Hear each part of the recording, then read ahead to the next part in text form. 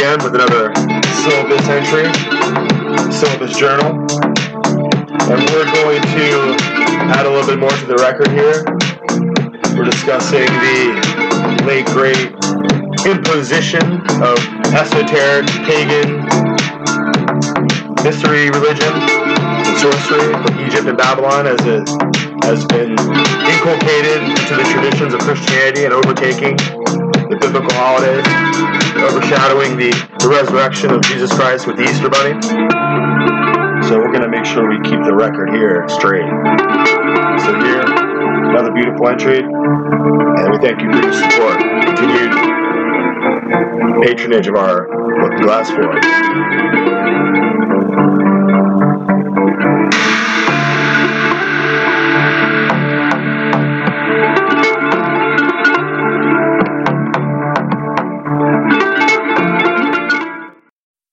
So welcome back. We're returning again to do another hard-hitting and intellectually edifying episode of our broadcast here. So in this week, in this particular instance, on this show, I want to focus in like a laser on something I think that's extremely important here, and it's fundamental in the essence of our future here in America, and in focusing in on what is the most integral and fundamental aspects of our political system, of our democratic republic, our popular democracy that we have here in the United States, and how the drafters and the founders, the forefathers of our country, how they established this particular country and this nation. And just as we look at the way that, in the background of the issue of America, it's revolutionary and it's quite amazing. And of course, if you've been living here your whole life, you've not traveled very much to other states or cities, which is a vast preponderance of people, a great innumerable host of individuals in our country who have as much sovereignty, being part of the citizenry that everyone else does. Those who are more educated or more traveled, you can see the problem that if you haven't been out a lot, if you haven't been out to other places, you don't know how things work in other places in the world. You can't relate, you can't put it in your mind and imagine how the things are working. But it's good to listen and to learn in order to find out more and to educate ourselves. And those who are most educated among us realize how little we actually know and how little we're capable of knowing, how many books that we'll never get time to read. We have to rely on the knowledge of other people, and we have to rely on each other to fill in the gaps of knowledge and experience.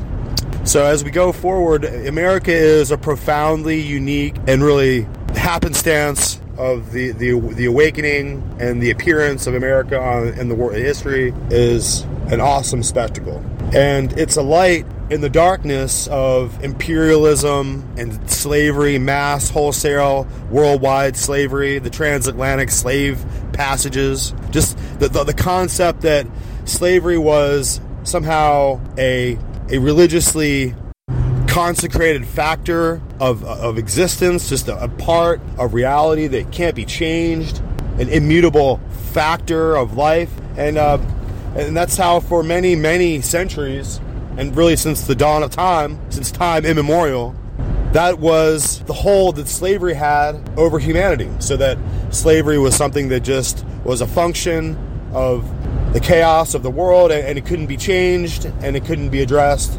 And you could work with it, you could buy slaves, you could sell slaves, but the fact of the traffic of it would just exist unchanged and unchallenged forever. And that was until America came along. And of course, the British were early in starting to, like we talked about in other times, so we had William Wilberforce, other Methodists, other Protestant Christian groups who could no longer, their conscience could no longer allow for the existence of slavery, and just the sight of it was so wretched and horrifying that it revolted the mind. So people began to reject slavery. I mean, it was this kind of uphill battle for many decades and for a long time. Many thousands and thousands of people in chains being taken across the world to never return home again. And you can see it's this terrible fate that is the same fate that befell the people of Israel. If you go back in the Bible, there was 12 tribes who were very powerfully occupying the land of Israel. and these all around Jerusalem and these different territories. And early on, the Assyrian Empire, the Imperium of Assyria, came down and attacked and took away and destroyed 10 of those tribes, 10 out of 12. So only 2 remained. And they took all those people that they defeated in this terrible battle, great war of conquest. They didn't get all the way across the river and get over and to take Jerusalem and Judah and some of these other tribes. But most of the 10 tribes that were in the north were absolutely destroyed, murdered, and the remnants carried off by the Assyrians to far-off lands where they lived out their lives in faraway exile. That's what happened. That's what the Assyrians did. They took them captive and took them away into slavery, and they never were to return. So it was a devastating and a catastrophic destruction of the nation of Israel that left behind only Judah and the great city of Jerusalem there. And so that's the history of Jerusalem and the Jews, that they survived that conquest. And later on, much later on, even the city of Jerusalem and the tribe of Judah and the surrounding, maybe it was Manasseh and Issachar, or there was a few other tribes in the region that survived, but they were beset upon by, in later centuries, the Babylonian Empire, which rose. Nebuchadnezzar and the Empire of Babylon would attack and take away the tribe of Judah into captivity, just the same way that their previous forefathers, the Assyrians, would do. And so you could see that, in truth, the act of military conquest and enslavement of peoples is a function of war and a function of imperialism that's gone back a long ways. It's just an aspect of the brutality and the primitive nature of mankind that they make war and destroy each other. And so at this late stage, many, many centuries later in history, when we have this point where the people of Africa are conquering one another and enslaving one another and selling their enemies off to the Europeans, and then and equally so, this is something we see the Janjaweed militias still doing today as an act of Islamic militarism. And you can see that Islam early on, in the 7th centuries really, would be doing the same exact thing. They would be setting it up as an integral principle and foundational aspect of their religion, that they would go ahead and conquer people and kill them off, and whoever would not submit to Islam would be executed or perhaps enslaved as the will of Allah, as the written sacred text. So that the written sacred text of Islam in the Quran and then the Hadiths and the different writings that are foundational in Islam, those are the principal belief system that you have to believe in order to go to Allah's heaven. You have to believe that you have to kill the Christians and the Jews and subject them wherever you find them to Islam and cut off their heads and enslave them. So it's an aspect of religious sacred duty to enslave the infidel. And equally so, I mean, we can't just put it all in Islam. Before Islam even existed, the religion of Rome, Roman religion is what we call it, which is really just a dressed up paganism with certain accoutrements of a Christian symbolism overlayered on top. And everyone now gets down on their knees to the Pope, and in order to practice the Christianity of Jesus Christ, our Savior, they get down on their knees and pray the Pope's way. So in order to understand that before Islam came into existence, the papacy and the Vatican and the Roman Church had already sanctioned slavery and had slaves in their midst for centuries, for many, many long centuries. Feudal lords of Europe, medieval kings, accepted and allowed slavery. People who fell into disfavor, people who fell into debt, people who could no longer protect themselves, people that had to be dealt with by the state apparatus, if you will, would find themselves just summarily sold into slavery. Famously, Rome, before the church state took over, Rome, the imperial city, the empire itself, was full of slaves, so that there was more slaves packed in the districts of Rome than there were actual legal citizens. And over the course of time, it became legal to try to buy your citizenship, so you could go from being a slave to so you could buy into the nationalism of Roman imperialism by working off your debt. And in the same way, many people from London, indentured servants, people who had bad credit, people who went to debtor's prison were sent off to the Americas or famously to Australia to just be exiled away and never heard from again, to just be sent away to work in wretched slavery, having no good standing or no good name or no way to earn your own fortune or to have your own fate. You were just doomed to the poverty and the penury of slavish debtor's prison. So this whole whole question of slavery goes far beyond any single factor like skin tone, the particular melanin content of our skin that we get from our parents, whether we have a complexion that's darker or lighter. I know that when we go out in the sun and sunbathe at the beach, we all get a tan. All of us get a little bit of more sun. We get a little bit of the melanin in our skin, pigments pop out a little more, and we have a little more darkened tone in our flesh, so that our skin is constantly, and the pigments and the melanin is constantly responding to the sun. And this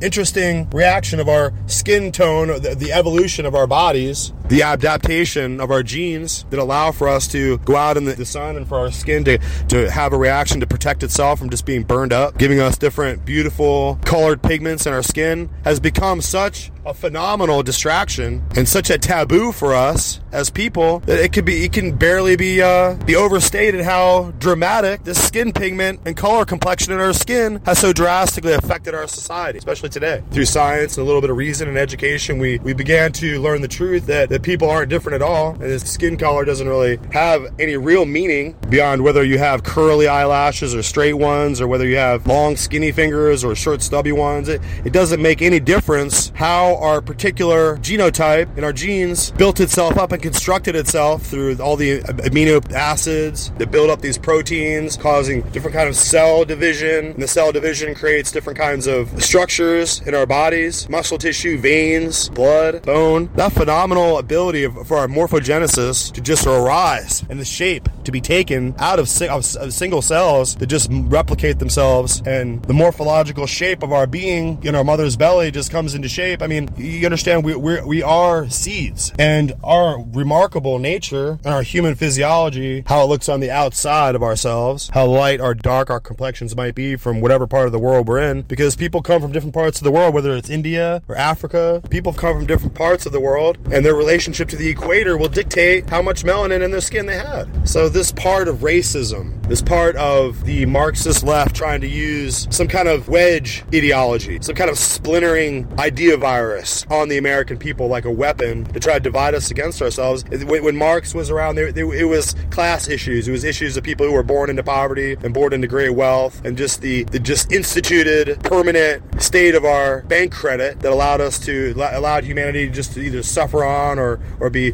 born into great privilege and aristocracy. That wedge issue between the rich and poor was something that they seized on, and nowadays I guess we're all so rich and we all have such an equal access to wealth and to opportunity and to privilege that there's really no more way to seize upon the Marxist rhetoric about class differences. So now they have to seize on racial differences and try to agitate, stigmatize, and instigate the populace into outrage. And like we always say, internecine rioting and infighting and political.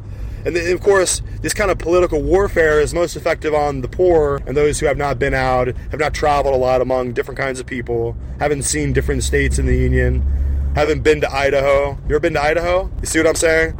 If we haven't been to Idaho, then we don't know what it looks like per se. We don't know how the people are. We don't know how the things work there, or the prevailing attitudes, the nomenclature, how people speak. We don't know it. We're not familiar with it. And so there's a great vast preponderance of knowledge. There's a hole where firsthand experience might be. So we have to rely on the knowledge of others, the people that have been there, have been to Idaho, have been to different places, and have been around the world. You can see in their mind how the things are there. So we're all relying on one another to complete and fulfill knowledge. And so the people who have the greatest deficit of information and experience and knowledge are going to be the most prone to be angry and hateful towards that which they're not familiar with.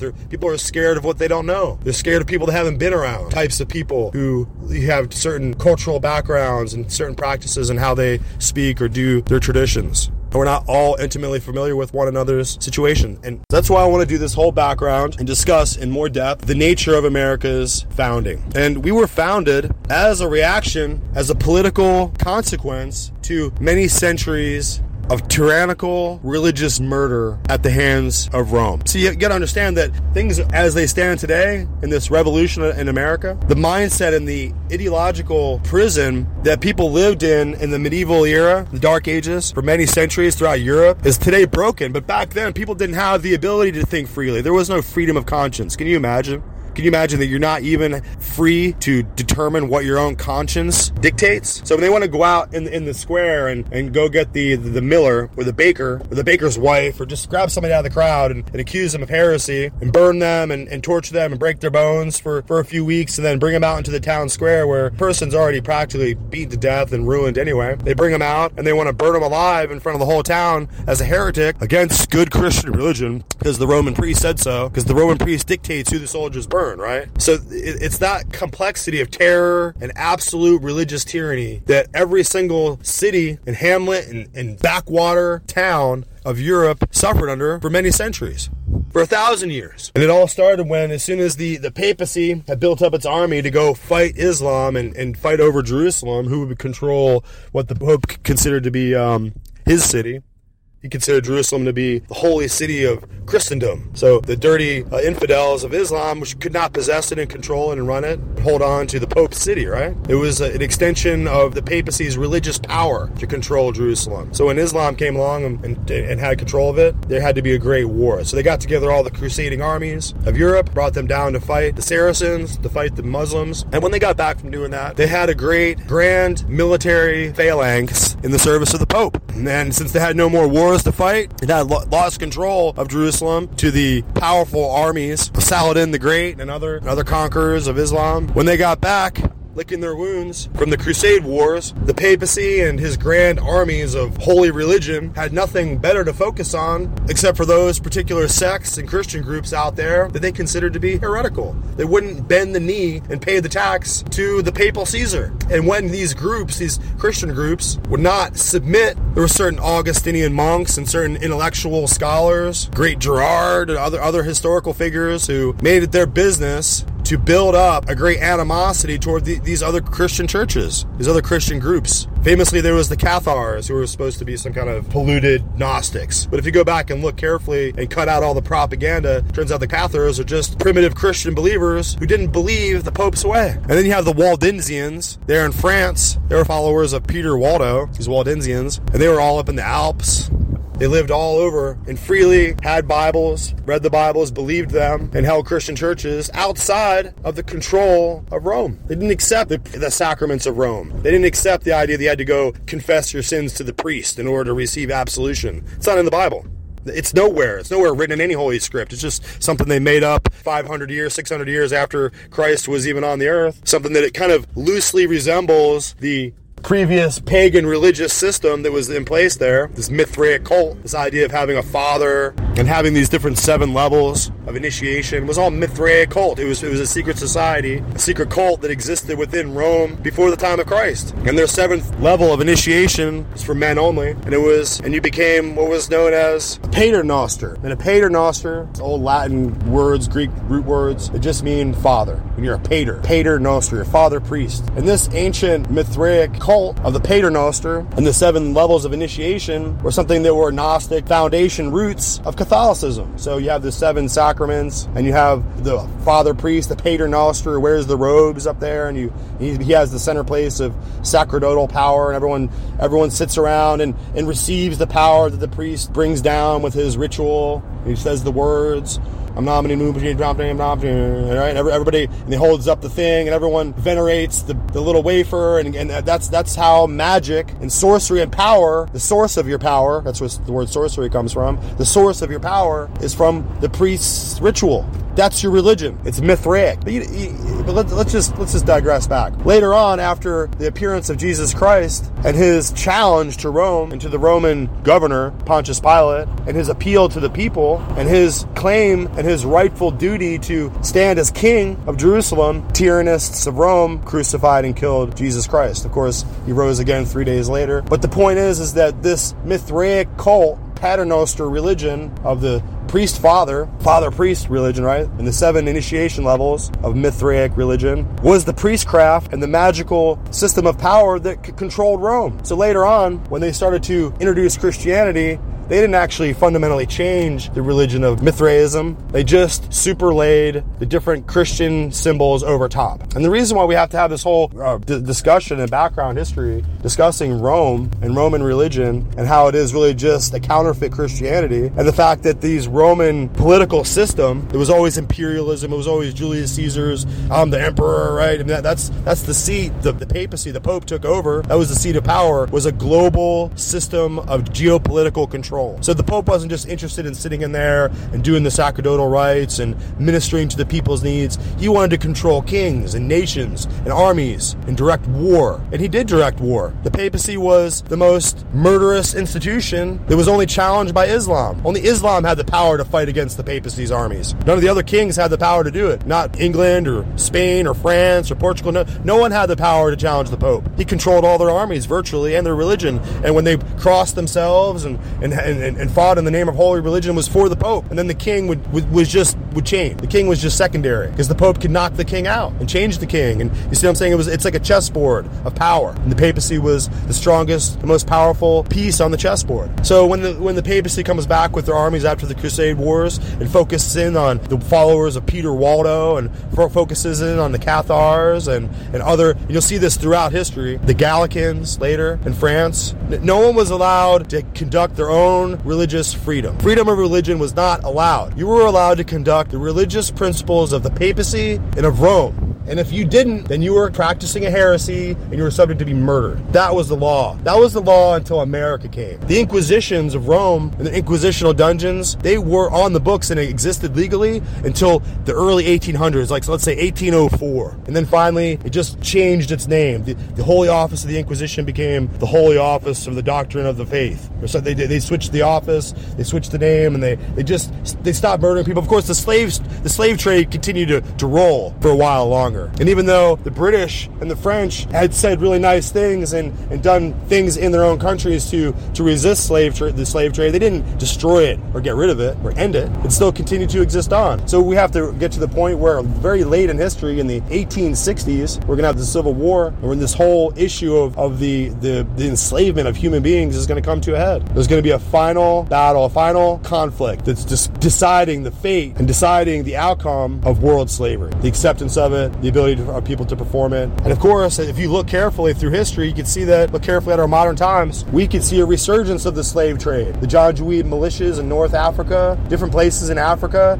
people are sold into slavery in the Islamic market. People are still captured, kidnapped, and sold away to other people who buy these and purchase these slaves. There's still a slave market in the world. So this issue is not just subjective. There's a certain reality to it. And we can all look back in our past and find that our ancestors were at one time or another enslaved, if you go back far enough. So making slavery just strictly a racial ordeal is positively stupid and foolish and ignorant and uninformed. Because the slave trade was something that was practiced by Arabs under the Islamic faith for centuries. It was practiced by the Catholic Church all throughout Europe, which is going to primarily be pale white people. You're never going to have a pope who's not white, right? That's a fact. It's never going to happen. And the same thing is true for the monarch of England, the King of England, the prince and the queen and the princess and all that. They're never going to be a prince and princess of Wales who aren't white. So when we're going to talk about institutional racism, we need to go to another level here and get into the reality of the fact that America is not racist. In fact, America is the only multicultural, multinational, integrated system of politics that exists in the world. You can't go to Nigeria and then look at the government, who's running the government there, and say, hey, there's no white people in here. This is racist. You can't go to Saudi Arabia and look around the monarch there, the king of Saud, right? You can't go and look at him and the king and say, look, there's no white or black people around. You just have Arabs only. This is racist. You can't go to Japan and look around in their legislature and say, I only see Japanese faces in here. This is racist. You understand? Only in America, where we have multicultural, multi-ethnic, multiracial groups of people living together in peace, can we even bring up this issue, this wedge issue, this Marxist wedge issue. And the reason why I have to take slavery and separate it from the issue of race is because the two things are conflated together. As if every person with some melanin complexion in their skin who has dark skin could somehow complain of past slavery, which is it's not true. You could be someone who is sub-Saharan African and your people were never enslaved. Maybe your people did the enslaving in the past. Maybe your people were the Zulu conquerors who were the winners of the war and sent other people away. And then maybe someday your great-grandchildren moved away to Britain or to Sweden or to America and lived there, and you have dark skin, and you can't complain of slavery in your past because it's not there. You can't make it an issue. If you're on the other side of it, there are black people in America, black farmers who owned slaves, and you used them and fed them, took care of them, and used them to build up their farms. So it's not just strictly an issue of melanin content in our skin when we talk about slavery, and to conflate those issues and to bring it down to such an overly simplified, idiotic state of racial and social conflagration where it just creates problems. It just creates distress throughout the body politic. Instead of us being united together because we have a collapsing currency and we're going into a third world war and uniting together as one people, now we have these Marxist politics, these leftists trying to divide us apart from each other and have us suspicious of one another and introduce racism where it didn't exist, and they call it anti-racism. You can call it Mimu racism. You can call it whatever you want. It's still racism. Two negatives doesn't bring a positive. You can put anti, this prefix, and you can put racism together, but they're two negative terms, and they don't make a positive. And so this is the kind of ideological warfare and mental prison that these people are trying to just pigeonhole you into. Well, really what we need to focus on in this country, which is the more complex, the more prescient concept that we need to have in our minds, is the fact that we have been losing our faith in our religious traditions, our Judeo-Christian roots, and our heritage. That belonged to us. And when the people in the South, people who were black, who were brought in from the slave trade, when they got their Bibles in the South, began to read their Bibles and believe and have faith in Yahweh and the God of the Bible and the saving grace of Jesus Christ, when they began to believe that, it became their faith too. So whether the people were masters or slaves, they were in the same faith, the same belief system together. And that was instrumental in changing our history and allowing for the Emancipation Proclamation and Abraham Lincoln, another Protestant man, not a Catholic, learn the difference. There is a difference. Catholics don't believe in a Bible. They believe in sacraments. They don't believe in scriptures or learning or reading the knowledge to be closer to God. They believe in just performing the rituals of the priests. That placates God. You do the ritual. You say the thing. You do it like this. You kneel, sit, stand, kneel, sit, stand. You do the practice and to please God. That's how they believe. That's how the Romans believe. The Protestants don't believe in any of that. Any practice or praxis or ritual or saying a certain rite. They just believe in doing good and following the words of Jesus Christ to the letter. And so when we get down to the letter of Jesus Christ's words, then we have an issue, because we have this poisoning of religion and the poisoning of the Protestant biblical faith that was our good inheritance and good tradition that we received from God. And we have to ask ourselves, who has bewitched us? Who has taken us away from the original gospel of Jesus Christ that we learned, that this country and the founding fathers established in faith, the knowledge of God and the biblical tradition. And we can see that over the course of time, we've departed from the Protestant freedom of mind and moved more closely towards the enslavement of religious ritual that Rome offers. So nowadays, every single holiday on the calendar is a Roman religion. St. Patrick's Day, that's Roman Catholic. St. Valentine's Day, see the saint part? That gives it away. St. Valentine's Day, Roman Catholic. And it's pagan too. So it goes back to this kind of erotic, romantic. See, the word Roman is in romantic. So when we say, oh, it's romantic, it's hot, it's erotic, it's sexy, it's Romanism. So St. Valentine's Day is all that. It's all for lovers and shoot each other with little arrows to the heart, right? Isn't that just some kind of like deity? Who does that? Who shoots people through the arrow through the heart and they fall in love? Nothing in the Bible. Then you have Easter, which is really the focus of our discussion today. And then you have this plague of false, counterfeit Roman rituals that are overtaking our calendar. They're changing people's minds. Even the calends. That's what the Romans had. They always had the calends, the calendar of religious rituals that they had to perform. They had to perform Saturnalia every year, right? If you didn't perform it, you could get arrested. You could be killed because you were angering the gods. if you didn't perform the rituals of Saturnalia, right? That's where we get this Christmas tradition, this Christ Mass. They just put the Christ word in there and everyone just eats it. Christ is not a part of Christmas, guys. So once again, we need to break down this discussion and get a clear view of the terms, the lexicon of reality, and get a grip on our history so we can understand where we belong. We don't belong, if we're going to be Americans, part of American Revolution, revolting against King George III, revolting against the papacy, against the monarchy, the control of the king, who the papacy commanded us to submit to. When we rebelled against the King of England, we rebelled against the Pope of Rome. Because these men were Protestant Bible believers. They were Baptists, Anabaptists, they were going to become Wesleyan, they were going to become Presbyterian. These were different sects of Protestant religion that had separated from Rome. And that separation was good because joining with Roman religion is against God. It's unbiblical. It's just a practice of Roman paganism all over again. And you have to be told that it's unacceptable for your religious faith. If you're going to practice true faith and please the Lord and be close to Him in reality and truth and in spirit, you're going to have to accept that Roman religion is not Christian. And to that end, we have this entire episode where we're going to first take apart the most crucial aspect of Romanism that really deceives, pollutes, and contaminates your relationship with Jesus Christ. So we're going to take a closer look at Easter traditions here and how they're really just an extension of Roman paganism.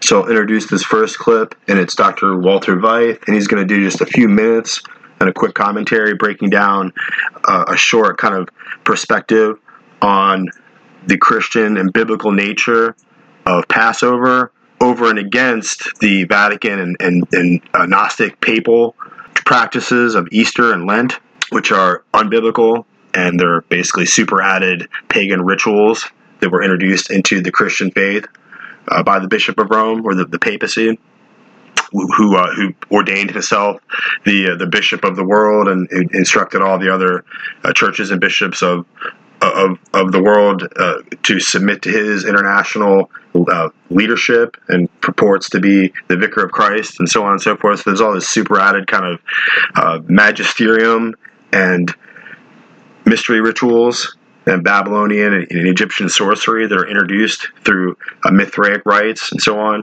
into the papacy. So it's kind of our duty to unpack all that and make it plain to you. So first, let's listen to this short introduction on these concepts by Walter Veith. Welcome to Bible Answers. We have a question here which reads, what is Easter? Where did it come from?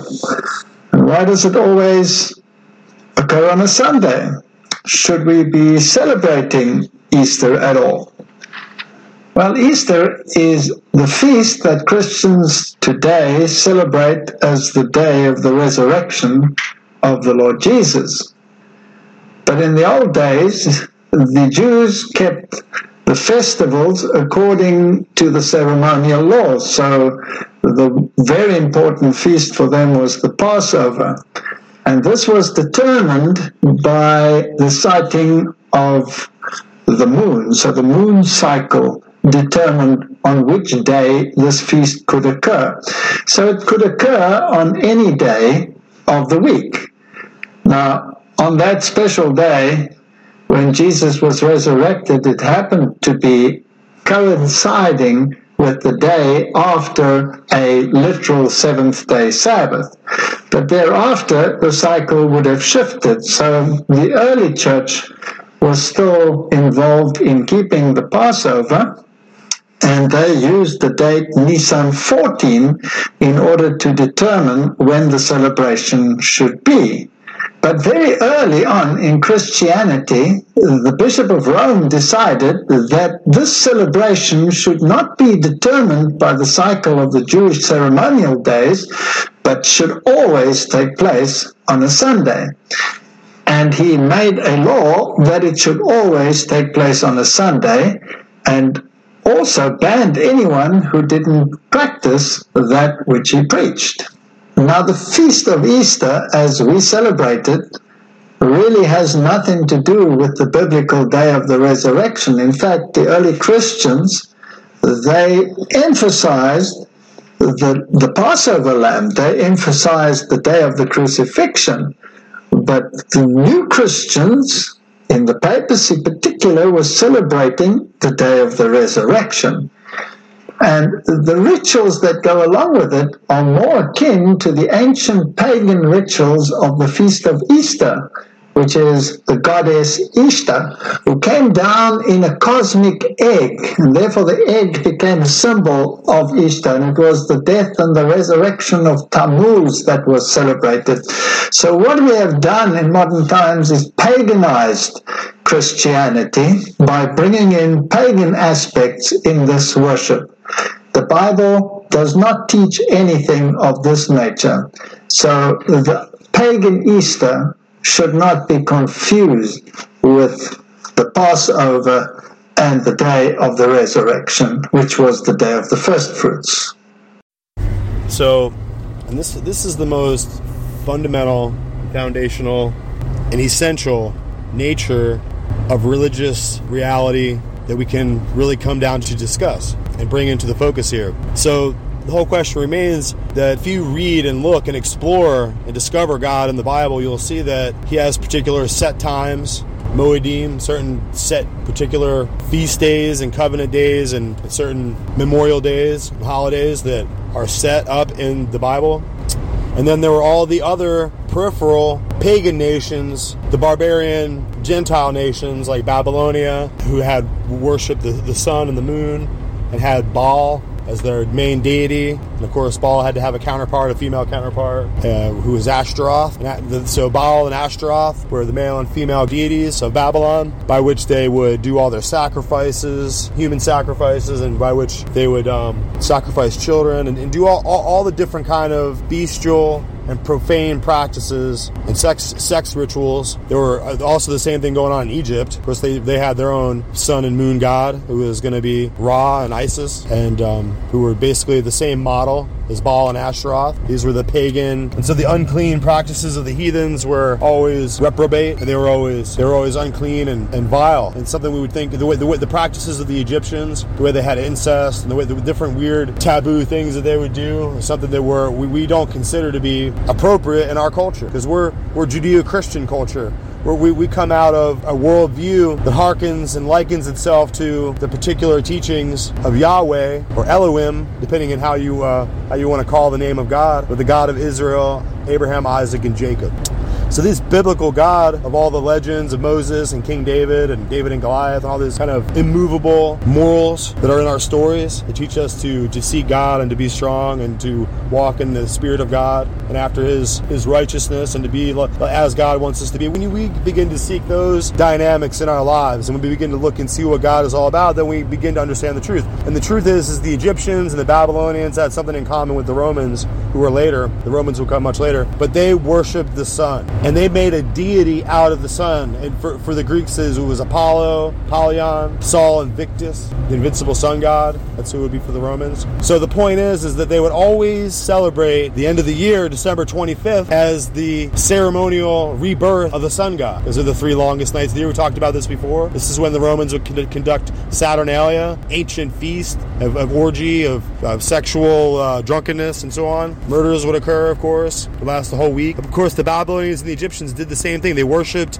in the same kind of profane, drunken style at the end of the year, when the 3 longest of the year, and they considered that this was the time when they would make sacrifices, because they would eat, drink, and be merry, for they might on the next day die if the sun god wasn't reborn. But of course, the spring and the summer would come back each year, and they would consider themselves to be under the auspices and the blessing of their deities, the sun god, and so on. And so the feminine form would be the worship of the moon. When a woman is on her moons, it's estrus, it's her period. It's the same thing with connecting that with Isis and Astar and Ishtar. And of course, that's where you're going to get the root word for Easter. Of course, if you go on the internet, you'll find all this conjecture, all this back and forth debating and quibbling about these facts. But these are just the facts. Whether you could try to rewrite a revisionist history system that will try to displace this, but the truth is that Easter is celebrated based on the moons. So when you're on this system of worshiping that follows after the cycles of the moon and the sun, then you're on a Babylonian religious system. So this is what I've come to tell you, is that this Easter practice, this Easter worship, the praxis of Babylon and Egypt has no place in your life if you're a person who's dedicated yourself to the worship of the Most High God, God of Abraham and Isaac and Jacob. Then you would reject these Egyptian pagan rites in your life and recognize them, see that God calls them out in the Bible, and he rejects them. So that's what the call of religion and true religion and faith is all about. It's about you overcoming the world, and you have the power in you to overcome. And you can see that the Lord, all around Israel were these pagan nations, where the Canaanites had been driven out to, the Philistines, for instance. All the uncircumcised, unclean, heathen nations were worshiping on this system of sun worship. They extended all around the world. It was universal. And of course, Israel, with the likes of King David and King Solomon and so on, they would not worship after the system and after the gods, or would they go to the altars of the gods of the sun and the moon and the astrological cycle and the systems of the heavenly hosts. God asks us and requires us not to, at any time, fall down and worship or be caught up in a religious system that's based on the cycles of the planets and the sun and the moon and all the heavenly hosts. And that was God's, because for He made them. They were not made for us to wonder at and hold up as deities, but they were made for us as to be things that are put under our dominion. So look at the astrological sun signs and so on in your horoscope, and try to find some kind of fortune and try to read into it, into your stars, what your fortune will be, and to try to divine the future with fortune telling, like a seer, is the practice of Babylon and Egypt and Egyptian sorcery. And the whole point is that Israel came out of Egypt because of Passover, and they had to rely on the blood of the Passover lamb over their doorways to save their children and save them, so they could be saved. They were saved by the blood of the lamb that was put over their doorways. That's the symbolism of Passover. That's the symbolism that Yeshua, that Jesus Christ, is associated with, not Easter. So that's what we're focusing in on today. I need you to focus like a laser beam, learn the truth, because our entire country and the fate of our entire nation rests on this singular fact. Uncoupling our religious doctrine from the heresy of the Vatican and the papacy, and as good as the priests may be and as loving as they may be in their ministry, God knows their hearts. They're on a fallen pagan system of Mithraic, occult, divination, and sorcery. Like we said before, Eostre, and the 7 sacraments are just totally aligned, and we'll go more into this in future episodes, where we're going to take apart this ideology of Romanism that tries to claim itself to be 2,000 years old and to be the mother church of all churches and so on and so forth. Inside, that's the outer doctrine. Their inner doctrine is just the priestcraft of Rome, which was really the rebirth of the priestcraft of Babylon. And we went all through this in past episodes, and we discussed how the connection between Pontifex Maximus and those titles that were bequeathed to Rome that Julius Caesar took up, they came from the legacy of Nebuchadnezzar's occult throne. Because in Babylon, he set up his occult throne where he proclaimed himself to be the God-man, high priest, the Pontifex Maximus, the great doorway between which God and humanity would be connected.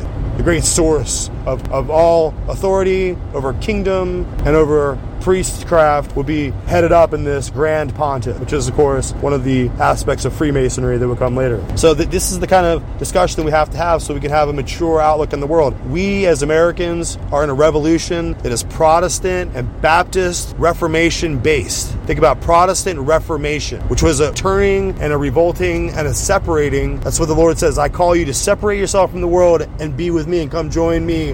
That's what you have to do. You have to separate yourself from these pagan practices that the world just universally enjoys, with Christmas trees and Easter bunnies. It's not where you're going to find the Lord. In order to make that calculation where you make your life easy and you make it cozy and convenient and comfortable for yourself by just accepting the lie and going along with it and doing the Easter egg candy and all this kind of stuff just so you can be a part of the world system, is not how you're going to be able to find God. And that goes for everybody in this country. We're going to lose our nation, not because we didn't do diplomacy right or geopolitics right, deal with China and Russia. We're going to lose our nation because we have abandoned God, and He will abandon us. It'll be Ichabod. Okay, it'll be the power of the Lord and the Spirit of the presence of God has departed, and we're just empty. We're emptied out. We're abandoned. That's what's going to happen to this country. It doesn't matter what our founding documents were or how great it could have been. The reality is that we've aborted every 5th person in this country, and there's blood. There's blood in the earth that cries out, and God hears those voices of those people that were murdered. They're not just gone. Wouldn't that be convenient for all these libtard women out there that are just,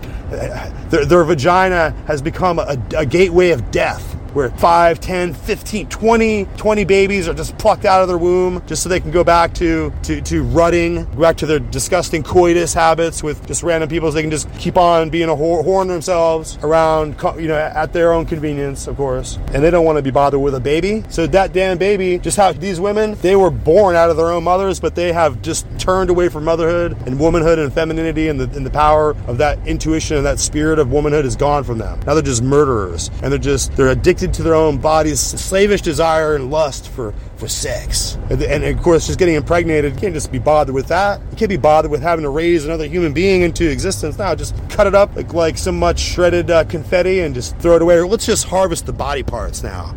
Let's take out the baby and harvest the parts, like some kind of cannibalistic, freakish zombie society of monstrosities that we've become in this age where technology was supposed to be such a promise of hope, future hope and wonder, and now it's just a murder factory for babies to be terrorized before they go to their grave, before they get sent back to the Lord. They're cut to pieces, and they can feel their sensitivity is more acute than probably any other time in their life as they're just vacuumed apart, and that conscience has just been so seared in our country that you see what I'm saying? See the situation we're in? We got to get on our knees and we got to seek God proper. And stop screwing around with this false Babylonian Vatican religion with these guys walking around in dresses with their weird magic sticks looking like wizards of Harry Potter land. That's what these freaking priests, that they're harking back to a system of priestcraft of Rome. So you need to get it out of your system. It's addicted you, and it's an unclean spirit that's taken you. So it's time to look at what is the real holiday. It's not Easter,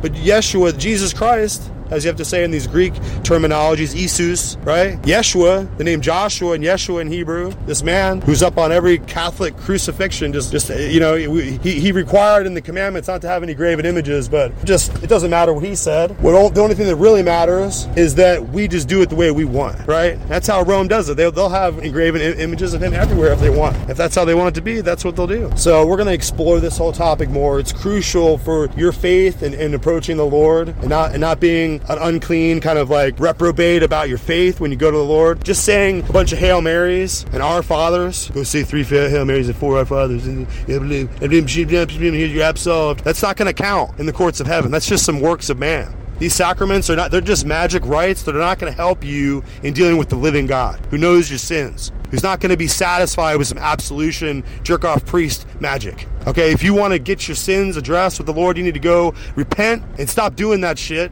Stop doing that to your wife, or to start coming through for your kids. Start changing your life the way you need it for it to be changed, and do what's right. Because it says in the Bible, to him who knew it was sin and did it, to him it was sin. So if you knew it was wrong and you did it, you're guilty for that. And you need to you're not going to be able to go tell some like weird espionage agent in a booth for Rome over there, where he's we just report all your thoughts and deeds to this weird mind slave. It's the height of witchcraft that they're doing over there in these Roman churches, but nobody wants to admit it. It's got all this power over the city councils and over the different governors and all that. You're right. They have to get down on the knee and kiss the ring of this system of Rome. But we as Americans, we don't have to. I don't have to. I'm not about to. So it's time for you to come out of that system and start to look at it for what it is. This Easter egg, Easter bunny cult. It's sick. It's not clean. It has been inculcated in your mind since you were a kid. You spent your entire life eating the little peeps because they're so yummy, and eating the little candy, and eating the little treats that they indoctrinate you with into your life. Since you're a baby, you don't even have time to think about it. You're brought into this way of thinking. So every time they bring it out, if you don't participate in it, you're going to start to feel like you miss it. You're going to start to feel depressed and lonely because you're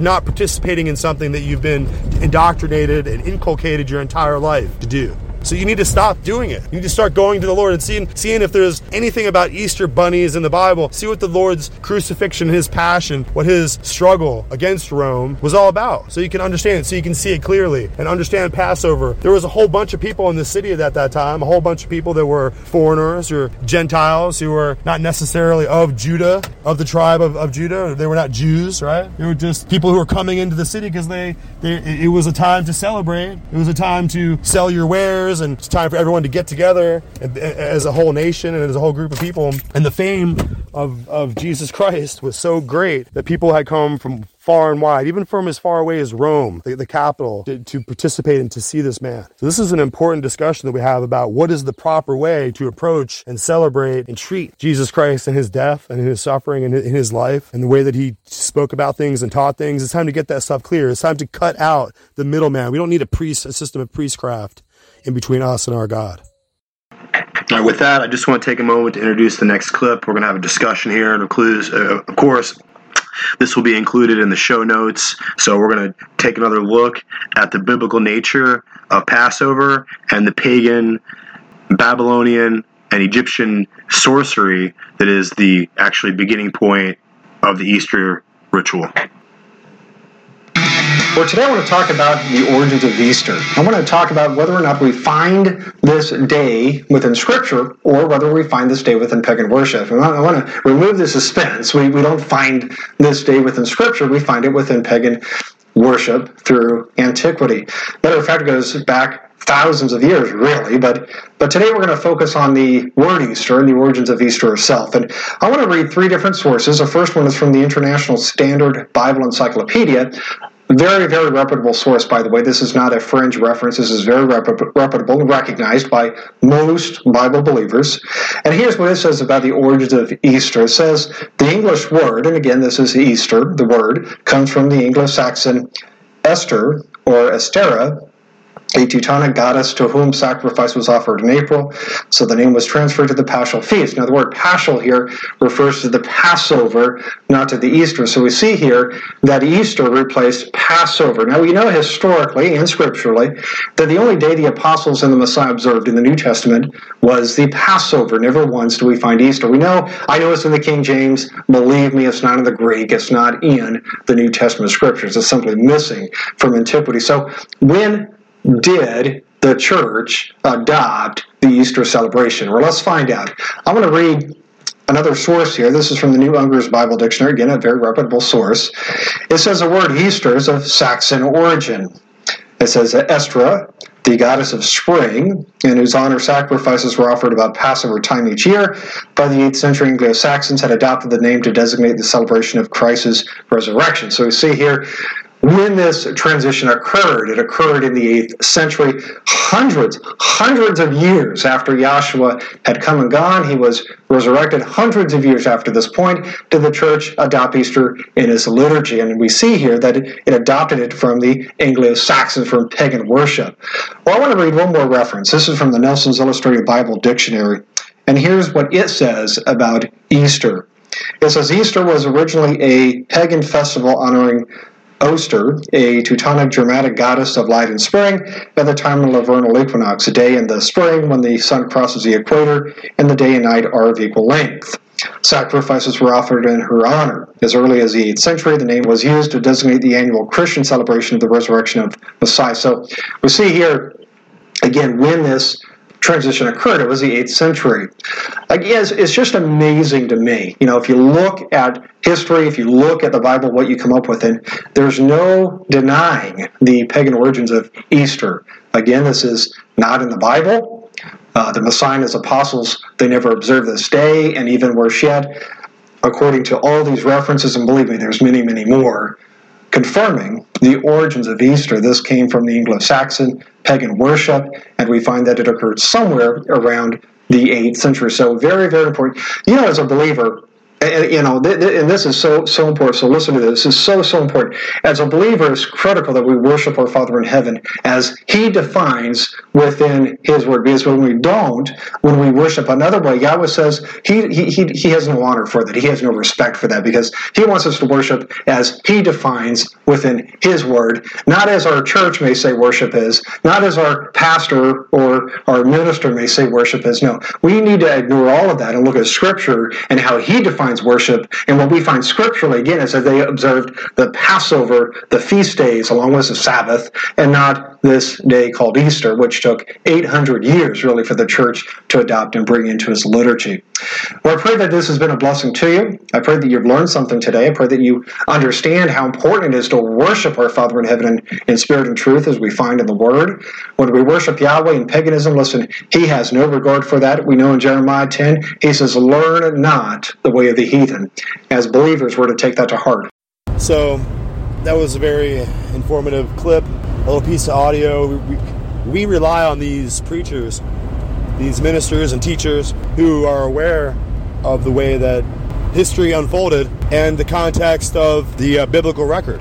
So we have to keep on pressing on and being relentless and pointing out to you that your relationship with God is lacking if you're introducing Roman religion into your faith.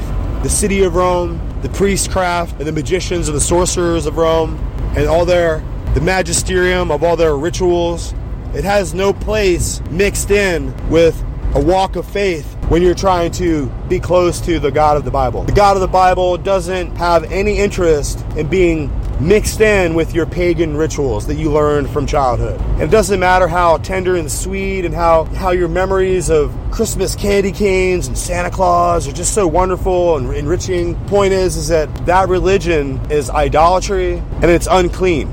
It's luciferic. It's satanic.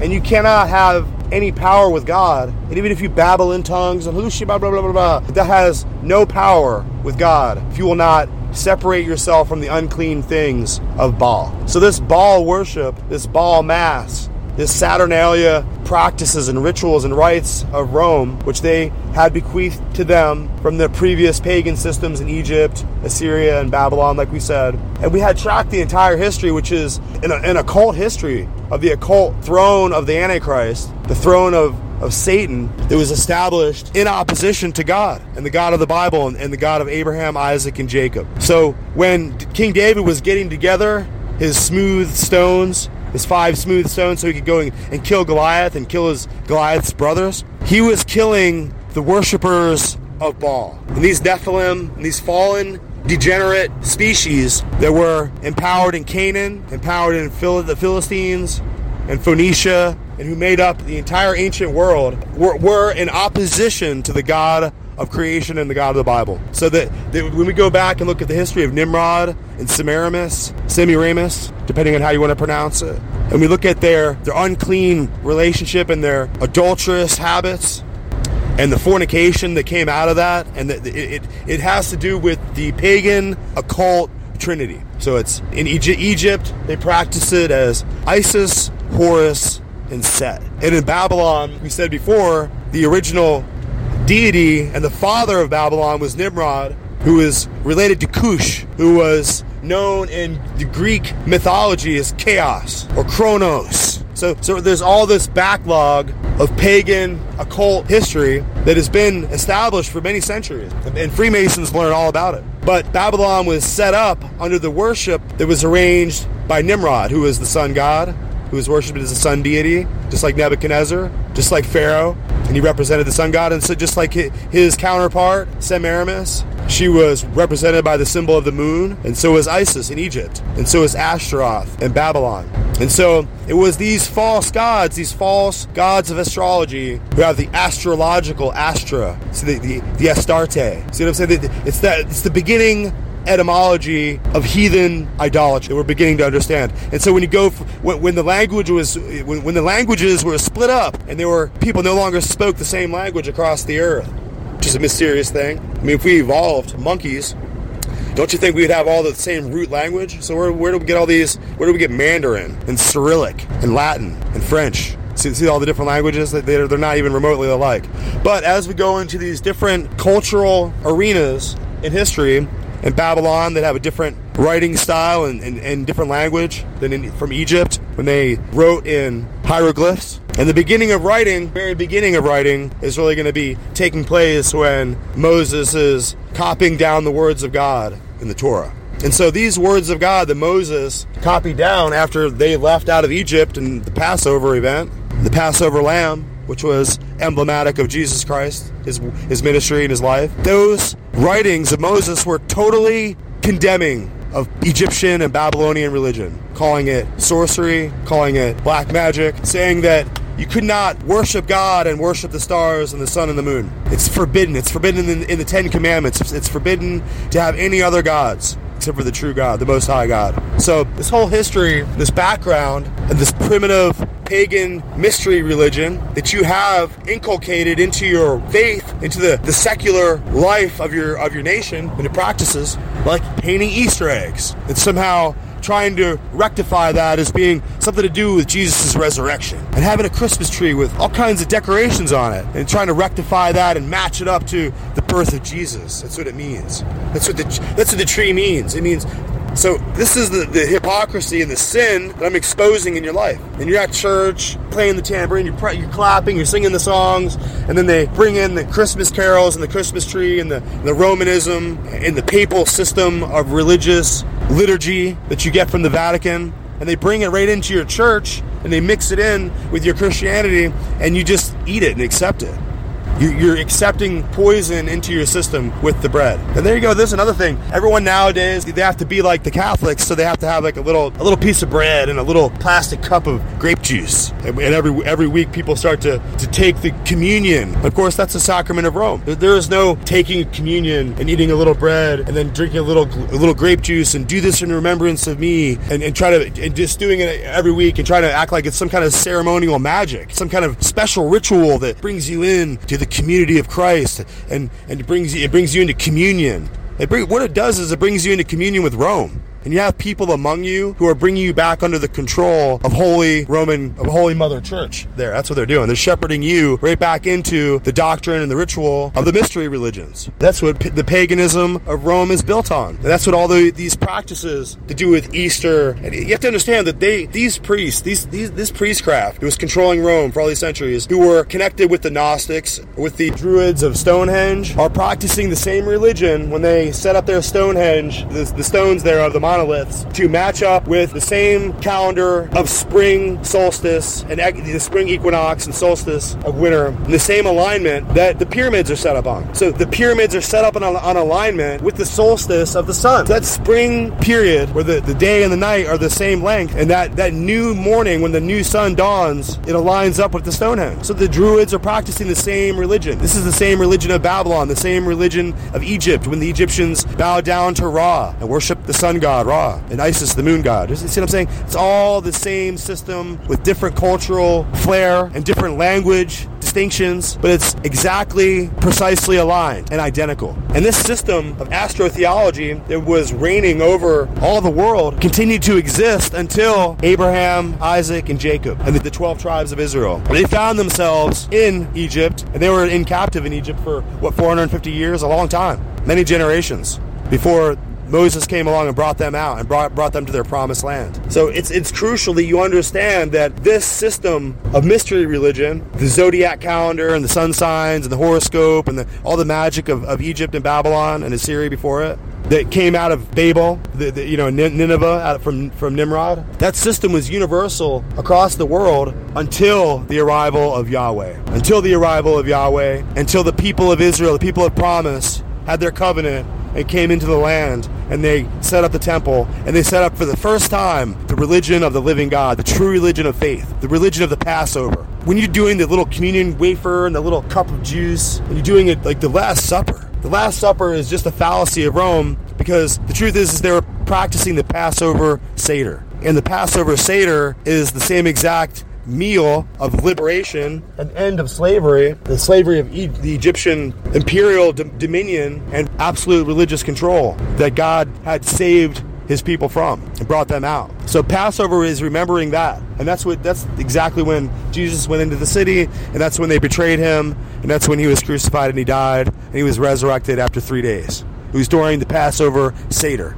So if you want to do this in remembrance of me, when he said, do this, Passover, in remembrance of me. So he was making the association, I am the Lamb of God. It's my blood over your doorway of your heart that saves you from your sins and saves you from death. It's that relationship between Yeshua and Passover and his city of Jerusalem that's central. This part with Easter and Rome, they're not involved. So you're desecrating the nature of Christian faith by introducing Roman religion into it, even if you do it without knowing. Well, you've been told. I just told you. So stop doing it.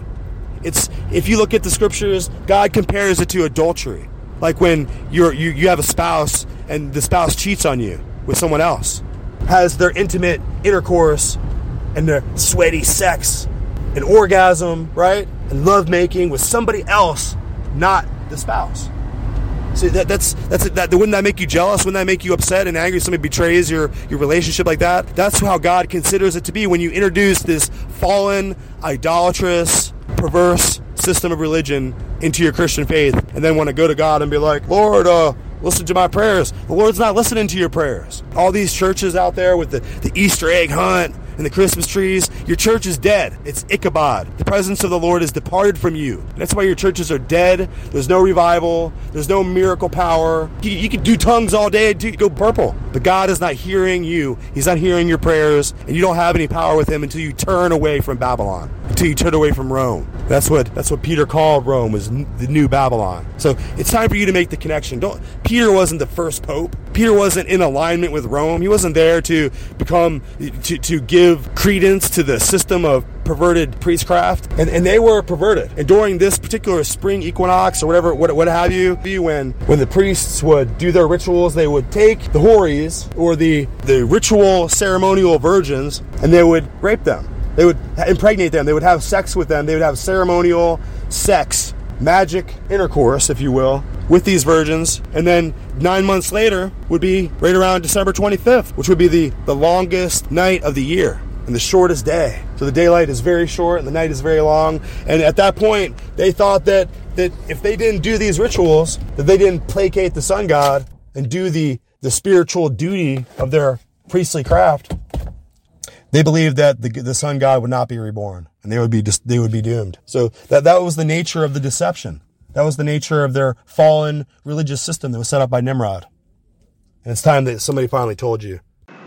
So here we have to offer another little clip here, and we want to give you a very accurate biblical exegesis and the exact truth when it comes to eschatology concerning the gospel of Jesus Christ, the truth of the Word of God. And there's a lot of people out there that are playing religion, they're playing churchianity, they're trying to take their religious services and line them up with the Vatican, with the teachings of the United Nations, and with global world goodwill and the World Council of Churches, and just so they can be a part of the system and have the Easter Bunny out there, and really they're corrupting the gospel of Jesus Christ and the truth of the whole issue, which is really what the devil is all about. The devil, in his system of Babylonian mystery religion, is there to corrupt and to decay and break down the Word of God and the truth that's there. So we're going to bring it and keep it alive and remind you once again about the nature of all these issues. So let me offer this interesting clip here. And we have to break down what is most important, truth or tradition. Abraham Lincoln said it this way. He says, the best way to destroy your enemy is to make him your friend. At the end of the day, ladies and gentlemen, the enemy only comes to do three things: to steal, kill, and destroy the truth. That's what he's trying to do. So now let's travel back in time 4,000 years and begin to discover where the history of some of these traditions came from. We're going to find ourselves all the way back in the time of Noah. Matter of fact, let's begin in the old-fashioned way. Once upon a time, a long time ago, there lived a man named Nimrod. Nimrod was the great-grandson of Noah. He was the most popular man on the earth at the time. Matter of fact, he was the king of the then-known world. He was responsible for building the cities of Babel and the Tower of Babel and the city of Nineveh, amongst others. Well, all that being aside, Nimrod no doubt had tremendous influence among the people that he was with. And what happened was he had this uncanny reputation of strength. He created great armies, and he was the ruler of the then-known world right after the flood. He was full of idolatry and covetousness, drunkenness, and rebelliousness towards God. And he had a phenomenal ability to deceive. Matter of fact, I suppose he was much like, an early politician 4,000 years ago. But Nimrod married a woman named Semiramis. Now, Semiramis and Nimrod became basically king and queen of the then-known world. Well, at some point, Nimrod dies, and he became deified. He was the very first person that was ever deified on planet Earth, and they made him the sun god, which ended up being Baal. The word Baal in your scriptures can be traced back to Nimrod, so it's an interesting reality of history. When you see Baal and Ashtaroth, you're ending up coming all the way back to this story of Nimrod and Semiramis. And so Baal is now ruling the universe as the sun god, and somehow luck has it that the Babylonian legend that Semiramis gets pregnant by the rays of the sun of her deceased husband Nimrod, and she gives birth to a young baby boy named Tammuz. Now, further down in the story, as Tammuz grows and becomes a man, Tammuz actually marries his mother, and they have a very sexual relationship. And that baby Tammuz and his mother Semiramis is where you get the story of Cupid. Cupid, during Valentine's Day, is how the story of Valentine's Day developed, was from Tammuz, who married a very unbiblical relationship with his mother. Okay, back to the story of Tammuz. So Tammuz, for 40 years, was a tremendous hunter, and he took the place of his father, ruling the world, and had tremendous power. But more than anything, he was a credible hunter. But unfortunately, his gift and his skill of hunting caught up with him one day, because he was killed during his 40th year by a wild boar. Every spring, the first Sunday after the vernal equinox, the spring equinox, they had what was called Eostre's Sunday. And they would have a sunrise service. At the sunrise service, the priest of Eostre would impregnate young virgins on the altar, and during that same service, they would take the babies that were now 3-month-old from the previous year, and they would sacrifice those children on the altar to Eostre, and then they would take the eggs of Eostre, and they would dip those eggs in the blood of those young infants. And that is where we get sunrise services, and that is potentially where we get the dying of Easter eggs. It is also interesting to note that worldwide universal color of Easter eggs is red. Even the White House, the official color of the White House Easter egg is ruby red. Now, back to Tammuz. Tammuz gets killed by a wild boar. So every year, in commemoration of celebrating the death and the deification of Tammuz, which became the son of God, the son of his father, they would set aside 40 days prior to Easter, and they would fast and they would pray, and they would have a giant feast on Easter Sunday where they would celebrate the death and the resurrection of Tammuz. And guess what they would have for dinner on that Sunday evening? You got it, Easter ham. They would kill a boar in commemoration to Tammuz, who was killed by a wild boar. And yes, the 40 days prior to Easter, where we call it Lent, or the Catholics call it Lent, that 40 days did not come from, my friends, the 40 days of Jesus in the wilderness. That 40 days was already in place for thousands of years before Jesus even showed up. It comes from the 40 days of fasting and praying for Tammuz before they celebrated Easter. I'm going to give you some of the names and what they're most commonly remembered for in these different cultures, and some of you will recognize them immediately. First of all, in Egypt, they were known as Isis and Osiris. In Phoenicia, they were recognized as Asheroth and Baal, the very same Asheroth and Baal that you see in the scriptures. In Greece, they were Aphrodite and Adonis, or Eros, where we get the word erotic from. And in Rome, they were called Venus and Cupid. That's right. That's where we get Valentine's Day from and Cupid. Even in the Far East, listen to this. This is amazing. Cupid was known as Zoroaster. Zoroaster is made up of two words, Zoro, which means seed of, and Asheroth, which is Easter. And so what Cupid actually means in the Far East is the seed of Easter, or the seed of his mother. And God always tries to speak to the Israelites and warn them to stay away from Ashtaroth and Baal. Let's read the scriptures. Judges chapter 2 verse 13 says this, and they forsook Yahweh and served Baal and Ashtaroth. 1 Samuel chapter 7 verse 4 says, then the children of Israel did put away Baalim and Ashtaroth and served Yahweh only. And last but not least, in Romans chapter 11 verse 4 it says, but what says the answer of God unto him? I have reserved to myself 7,000 men who have not bowed the knee to the image of Baal.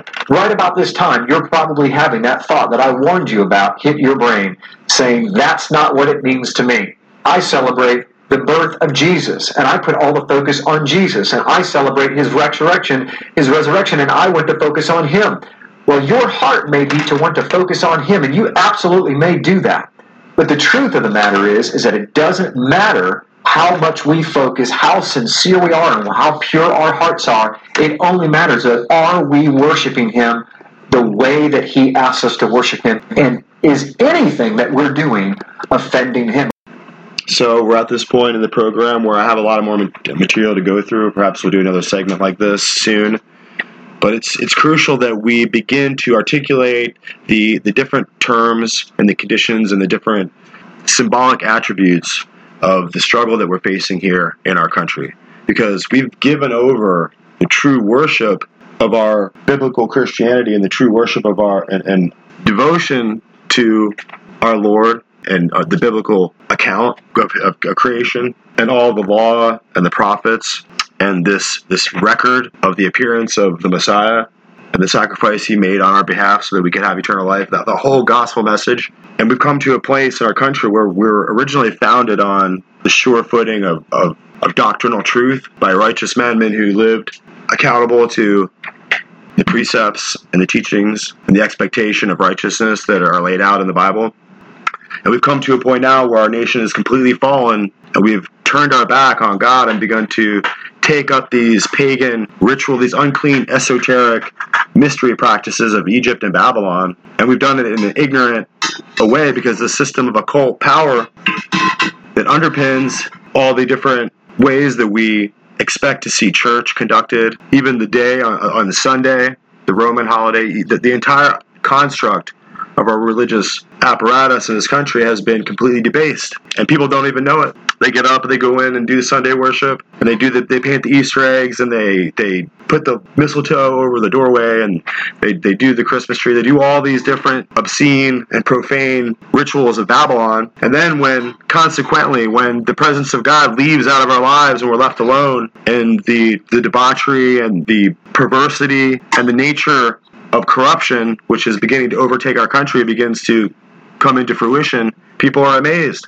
And they rush in to buy even more Christmas presents and do even more Easter traditions and celebrate the Easter Bunny even more. And they fail and they refuse to accept the fact that they've fallen away from and backslidden away from God. So now it's time for you to admit it to your friends and to your neighbors and the people around you and your family that it's time to return to God. It's time to repent and to return to the highest place where we began, where this country began, where the documents and the founding inspiration and philosophy of biblical freedom was established here in this country. And it's time to return to that and to turn our backs once again on the evil and the wicked nature and the profane character of sin that's overtaking America. So with that, we're going to begin to end the episode. I have one more little audio clip that I want to add in here. And this particular fellow is going to point out the scriptural nature of truth and the necessity of getting ourselves right with God so that we can have revival in this country again. Many people know that Easter and other religious holidays have ancient pre-Christian origins. That's not a secret. You can find that in any encyclopedia, any place online. It's all out there. But here in the book of Ezekiel, we find evidence for that, and we see some of the origins of it.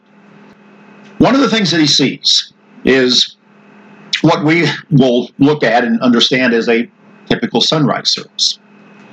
The scripture says there in Ezekiel 8, Ezekiel says that God brought me into the inner court of the house of the Lord.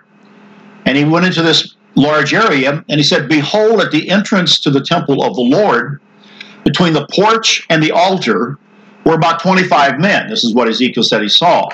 Those 25 men had their backs to the temple, and their faces were toward the east, it says, worshiping the sun toward the east. He sees a sunrise service. Their backs to the temple show that they have their backs toward God as they're watching the sun come up. Now, every year on Easter Sunday, in all parts of the world, you will see people go out at sunrise on Easter Sunday morning to a service to watch the sun come up if it's a cloudless morning, in a service that they have, thinking that they are worshiping at the very time of Christ's resurrection. They're actually wrong. It might seem shocking to some, but it's the truth. Now, here in Ezekiel, as he was watching this take place, he saw people turning their back on the temple, on God, and in effect bowing down before the sun in a sunrise worship, something that they were never supposed to be doing in that place at all. Now, there was something else that Ezekiel saw in addition to the sunrise service. He was taken into another part of the temple, and there were a group of women weeping for Tammuz. Weeping for Tammuz. This is in chapter 8 of Ezekiel. Now, who is this Tammuz? Well, Tammuz was a Babylonian god of the pastures and of the flocks, of things that grew. Depending upon the story and the recounting of it, he was either the husband or the brother of another goddess named Ishtar. Another name for her was Ashura, and she was a goddess of fertility. Tammuz, her brother or her husband, depending on the story you might hear, Tammuz would die every year in the autumn, when the vegetation withered, when everything fell from the trees, harvest was over, and his departure through that death into the underworld brought about a change. His recovery by the mourning Ishtar was part of the story as well, because in the springtime, Tammuz would return to the upper world, the fertilized upper world, just as everything was coming back to life. Now, the Babylonians taught that Tammuz was mystically revived from death in the spring by the crying and the anguish of this Ishtar. So these women that Ezekiel saw crying for Tammuz were mimicking what the story told about Ishtar doing this. Ezekiel's vision shows the details of idolatrous worship occurring in the temple where God had dwelt through the Spirit. Remember at the beginning, I was telling you that God's presence, the Spirit, was lifted up off of the temple and even off of the city. God had been there. God's presence was among those people. But Israel had traded the worship of the one true God for the worship of idols of all the nations around. And Tammuz was but just one of the many false gods worshipped at Babylon and other places. And this myth of Tammuz and the weeping of worshipers is really nothing but a clever counterfeit of what was to come with the death and the resurrection of Jesus Christ as the Son of God, sent as the sacrifice for the sins of mankind. Here, long before Christ ever came and walked this earth, was a counterfeit story in this pagan myth. The Bible tells us that Christ was the Lamb of God, slain from the foundation of the world. All of this was in place before God created man in his image. The foundation of eternity was laid. The sacrifice of the Son of God was there in place as part of the purpose of God for all mankind. Satan, the devil, who has deceived the world, counterfeit this perfect sacrifice of Christ ages before Christ ever walked the earth as God in the flesh. And God had told his people, don't have anything to do with these myths, this type of false worship, and yet they did. This deception with Tammuz was adopted by Israel. You know what they did? It was an unheard of act. God says this in another location in Scripture when he's pleading with him. He says, this has never happened before. You trade a worship of the true God for a lie. That's what they did. And they began to worship idols. And you know, in the Scripture, we're told that when one worships idols, false gods and images, it's the same as worshiping demons. Spiritual wickedness had been unleashed upon Israel by what they did, and a line had been crossed. And God came to a point where he removed his presence and his blessing. The nation was finally crumbling, beginning to disappear. Now, what's this mean for us today? What's the lesson that we need to make? This is ancient history, but is there a lesson for us? There is. You know, we look at America today, and we look at our world conditions, and we wonder what has happened. I hear that question all the time as I listen to people who are the expert class discussing things that are going on. I ask it, you ask it as well. What is happening? We see moral, social, spiritual confusion reigning in so many different places. The familiar world that we have been a part of has been turned upside down. We've watched for months as a pandemic has reordered the global structures of our world and continues to do so. The rule of law in many places, especially in America and certain of its cities, has broken down. We look at the moral, social structures that are being changed. We see that God's created order of male and female, created in the image of God, is being dismantled. These colors designating male and female, by some teaching prevalent today, that's wrong. That's wrong.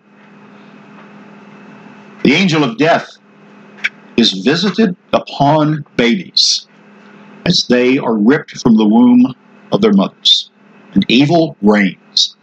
As many good people like you, like so many, wonder why. What's going on? What has happened? It is time, and this is what I want to do with this program, what we're discussing here today. It is time to make a connection of all of this to the false worship of our religious holidays of Easter and Christmas and others. And it's time to really have a frank talk regarding that. Do you keep Easter? Do you understand what's behind Easter? You may think that you do, but the truth is shocking. As I said earlier, a lot of people know these things are pagan, they have their origins, but the truth is really important. It's shocking. Here's another question. Does Easter please God by what we do and what we adopt? Easter contains detestable things, like what Ezekiel saw in the temple when God took him there, women worshiping Tammuz and bowing down to the east and worshiping the sun. Those rites, those activities drive away the presence of God, just like they did during the time of Ezekiel.